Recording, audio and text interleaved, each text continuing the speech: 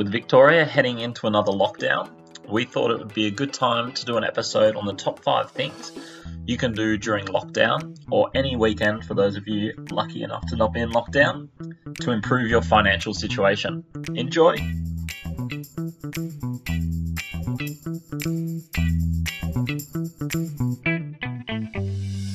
Everything we talk about on today's podcast is general advice only because we don't know your individual personal situation. Before you act on anything we've spoken about, you should chat to your financial advisor, and if you don't have one, feel free to reach out to us. Now, on to today's show. Hello and welcome back to another episode of the Wealth Collective podcast. I'm Zach Masters and today I'm joined by Anthony Malvaso from AGM Financial Services. Anthony, how are you going? From the last time I was on the podcast, a lot of changes. Going okay, you know, all things considered. Obviously, lockdown's hard for everyone, but it's harder for some, whether it's health reasons or business related, or you know, being able to work. So, really can't complain too much. But yeah, it's just when we thought we were out, they've dragged us back in. Feels like an old Al Pacino line, but it's it feels a lot like 2020, which is a bit scary. How you been handling it, Zach? No, I'm similar to you. Can't really complain because you're able to work and do this. There's a lot of other people doing it much tougher. But it was only I think it was the other week that we were talking about how things are opening up. The city seemed to be back to normal. Yep. Everything was kind of feeling good, and now we're back where we were this time last year. I think it was this time last year that we were in lockdown, or just about to get out and then go back in later, I think. Absolutely. Well, last year it felt like from March to December. Right? There was a few breaks, but it felt like the whole year. But what have you been doing to keep yourself sort of active and not climbing the walls as much as you can? Trying to go out for walks in my 2 hours and do that. I've actually started reading a little bit more, so that's been quite good, and some financial books, which have been quite interesting. What about yourself? Been same, a walk and going for jogs around the area where I live, and then just been really busy with work, which is a good thing. But yeah, just trying to keep away from the news as much as I can. Obviously, you do need to look at a few things and just see some updates. But I find the more you talk about it with certain friends and different news outlets, you sort of can, you know, send yourself crazy. So yeah, just trying to keep myself busy, and hopefully we're only in it for another week and back to normal. That's it. Fingers crossed. So what we're going to talk about today is on the back of obviously the fact that all of us here in Victoria are in lockdown, but it's something that all Australians can do. We're going to talk about the top 5 things to do during lockdown or a weekend to improve your finances. So it's something that obviously we've found this. I'm not sure if you found this as well. Last lockdown, that I had a lot more new appointments than ever before. I think people were sitting down and starting to talk about their finances more than they ever have been. And this is going to be the case again. So the world stops and slows down a little bit when we're in lockdown. You've got a bit more time to sit and start to think about these types of things. So we're going to go run through the top 5 things we think you should be doing that you can help improve your financial position and try and use this lockdown to your benefit. So I might get started with the first one I've got is educating yourself. So this is a massive part, and in terms of improving your financial literacy will make a huge impact on your overall financial position. Now there's like so many different resources that we can use. So you've got podcasts now. There's heaps of podcasts out there. I heard the Wealth Collective one's pretty good. Definitely. You've got books. The Money Smart website is a really good tool. Like even the ATO website, like if you're looking at super contributions and things like that, that can be a really good way to start to understand what some different strategies are. For books, is there any particular books that you've read recently, Anthony, that you like in terms of the financial space? Any authors? Nothing I could think off the top of my head. I haven't really read anything of late, which is something I should be getting right back into. But I am a fan of podcasts. I'm running out actually, so if you do know any, definitely give me a few to listen to. I do listen to this one, you know, just to test your hearing yourself, I should say, but just to make sure you're up to speed with everything. But I'm more of a podcast person at the moment, so nothing on the bookshelf. But is there anything that you that you'd put out there? Yeah, so I just, well, obviously a good friend of the show, Noel Whittaker, he has a lot of books out that are really helpful. So his books, obviously because he's an Australian author, there's a lot of different ones. Like he's got a book on investing, he's got a book on retirement planning, all that type of stuff. And it's really easy to understand. It shows strategies. So that's a really good one. A lot of people like the Barefoot Investor, obviously. And I think that gives you some good basic financial concepts as well. Again, it's based at Australians, so that's helpful as well. I just finished reading The Psychology of Money, which is by an American author called Morgan Housel. So if anyone wants to borrow that book off me, shoot me an email because I've just finished that one. That one's really good. So it's all about why we make the financial decisions that we do. And a lot of it talks about in his book, not only becoming wealthy or creating wealth, but also how do you hold on to that wealth and not get overly greedy, not start to make silly decisions. And it's all about how do you hit your goals and not lose focus of that. So that's really good as well. What have you got for number 2 for us? These are two things that are front of mind for myself when we did a bit of a brainstorm of what we should talk about for this week's podcast. It's easy to just think about your own situation. I think it does apply to a lot of people. To the two or few things I'll bring up. First thing is thinking about your living situation, and this is last year. Living in or out of the city or close to work, I don't think a lot of us thought this much about until the situation arose. And it's you sort of want to think, okay, do I want to live close to work so I don't have to, it's an easy commute, or it's a drive to pay if you're not in the within the inner city or within the inner suburbs. You really want to, if you're thinking within the next couple of years about, you want to buy a place or move place or downsize or upgrade, you really want to make sure, okay, how has this lockdown last year and the current one we're in affected that, and tailor that, but put that into your plans, because I think a lot of us wouldn't mind being in regional right now. Me and yourself, we're quite close to the city. I think having a holiday house out down the coast would be nice. Or if you're thinking about moving to a different state altogether, you just want to check, see how it's been over the past year, because I think the situation which COVID presents, it looks like it's going to continue for some time. So it'd be good to really plan around that. If you're thinking of buying or thinking of moving, or even just changing a rental situation, you might be living with someone, and that may not be the right situation in a lockdown, depending on your relationship with your housemate or something like that. For a more younger generation. Definitely consider how close you are to work, or where you're going to be working, and where you're moving your career or your business, because lockdown has presented some challenges with just getting to and from certain areas, or, obviously, as I mentioned, where we can actually move right now. And unfortunately, it may continue for the next few years, this, circuit breaker lockdowns. Yeah. And I think with the working from home trend, you're not going to need to be as close to the office as you once did. So that's what's obviously driving a lot of people to move out a little bit. But that's a good one, starting to plan for your future. And that comes back to obviously all the goals and things like that. And that's my point number 3, is that set some goals, or discuss with your partner, if you've got a partner, and start to set some goals that you can work towards. So the biggest thing that we do as financial advisors is trying to help people work towards their goals, but it's also in helping them flush out their goals. Because often people come and go, I need to review my super, or I need to review my insurances, or start a budget. And that type of stuff's important, but it's not really what your ultimate goal is. So you need to sit down and start to think about what do I want my future to look like, or what's my best life moving forward? And then what do I need to do to get there? So that might be, I need to start investing, or I need to start a budget to start saving money because I'm spending too much. All these types of stuff will flow off the back of setting some goals.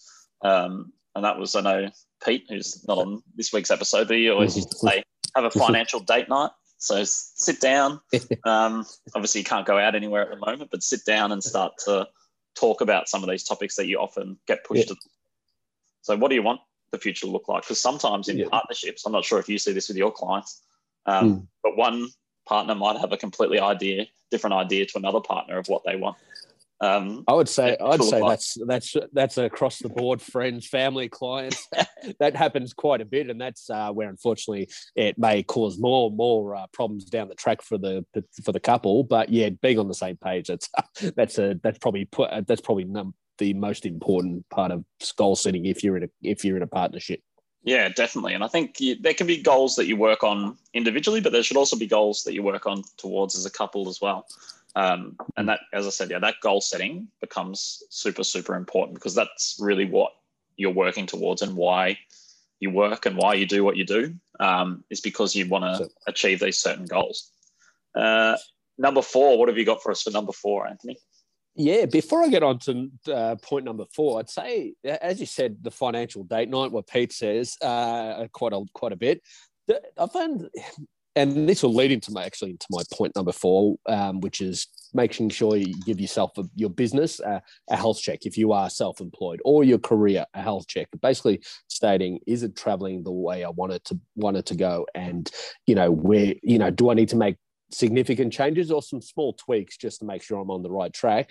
But when I do this, I do it, maybe over a coffee or a quiet drink. Do it in a way where you can. So it's an enjoyable. It's not a chore.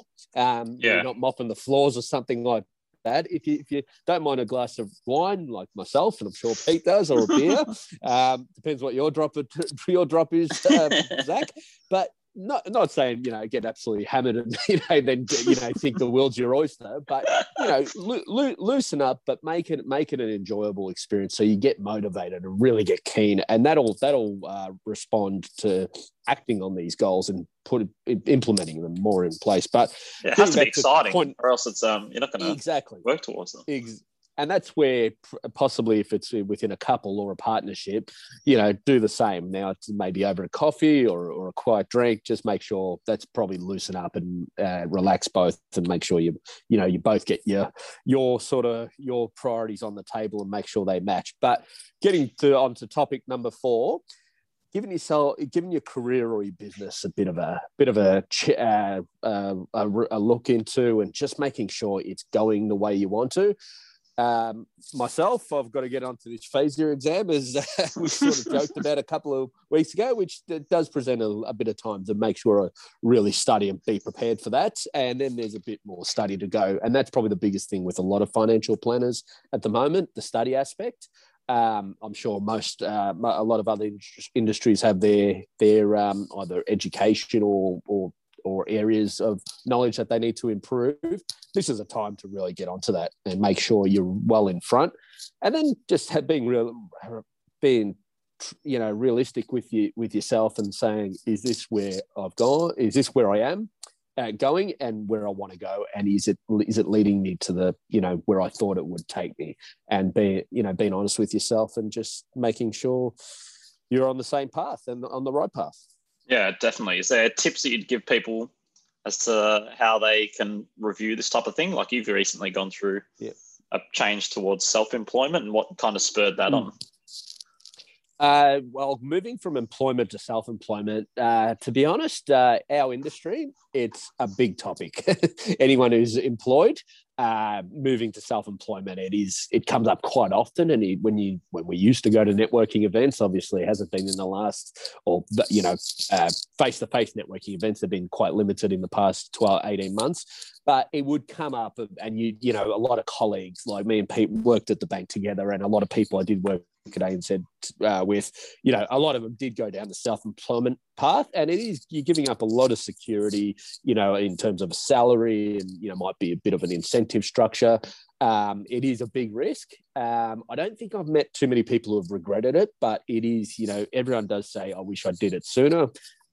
Generally, if it's a good position that you've moved to, what I'd say is you've got to be realistic with if you can go to self-employment, because the first couple of years, depending on, the revenue stream that may come in from the business, it can be tough. You're not getting that pay every fortnight or month, or depending on how often it comes in.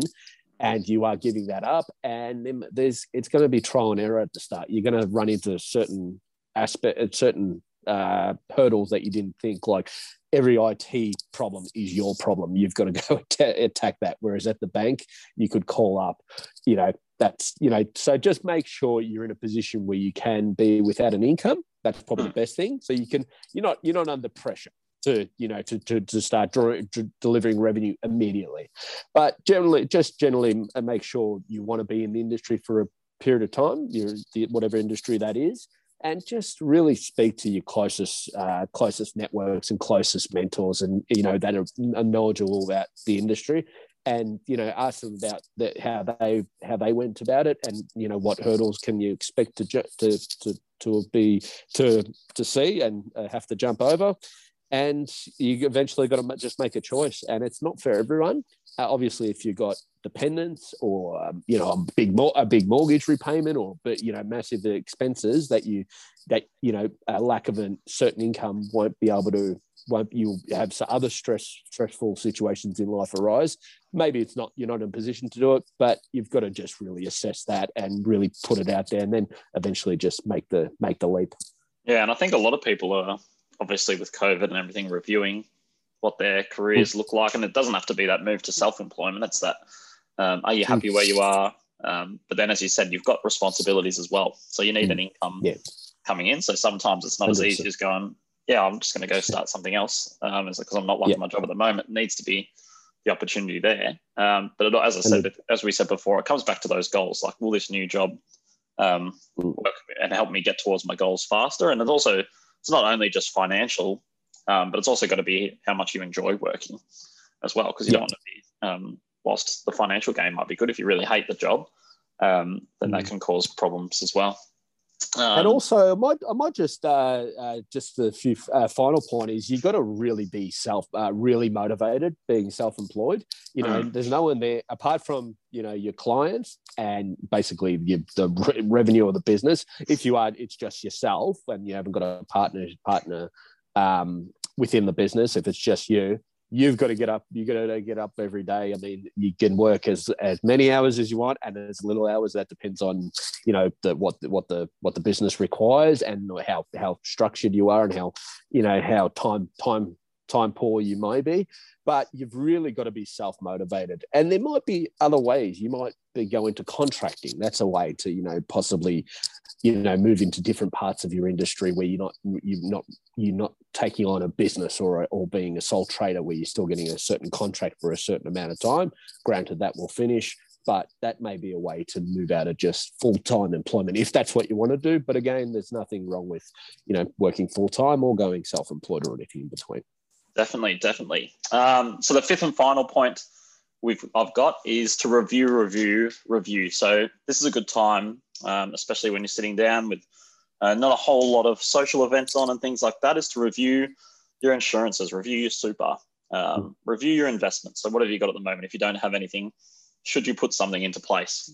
So making sure that you look at all those, what you've got, and you should always be reviewing all aspects of your financial life. So your budget as well. Now's a good time to pull up the hood and try and have a look at everything, and then go, this is what I'm working towards. Does this still match? Are the fees still appropriate? Have I got too much insurance cover? All that type of stuff. But you should always be looking at what you've got, and an advisor can potentially help you with that. But there's a lot of online tools where you can go and compare super, you can compare insurance covers, compare investments, all that type of thing, and start to review those and make sure that you've got the best product or solution out there for you. I think that pretty much wraps us up for today's episode, unless you've got anything else you wanted to add, Anthony. I was just thinking, and that's definitely, I think we've hit 5 good points, and it's pretty achievable, pretty relevant to, majority of people, majority of the listeners out there. But I'd say, I think I did mention this last year, and there's a lot of things that I didn't do that I thought I'd do. And it's in these times, I was listening to an overseas podcast, and I don't even think it was about finance. I think it was about, even a sports podcast. But it's like, if you don't do it in these times, it probably will never get done because you've never had more time to do something. So now is the time to really understand, initially, especially last year, everyone, you get very, it wasn't very motivating to really, hey, let's go talk about the future because it was very doom and gloom. But this does seem as, overnight it was, was it, how bad is it going to be? But it does seem like it's going to end within the next week or the week after. Good time just to really attack this and plan and set a plan, and then, set some time aside to address them. Yeah, definitely. And I think obviously it's a tough time for a lot of people, but if a lot of people I was speaking to were going, social things were getting crazy again and just life was happening. And this is a little time to step back and go, all right, what am I working towards? What do I need to do? And how can I improve my finances? Because you've got that extra time sitting at home. 100%. Awesome. As always, if you've got any questions, email us at connect@picarda.com.au. Otherwise, we'll see you next week. Thanks, Anthony. Thanks, Zach.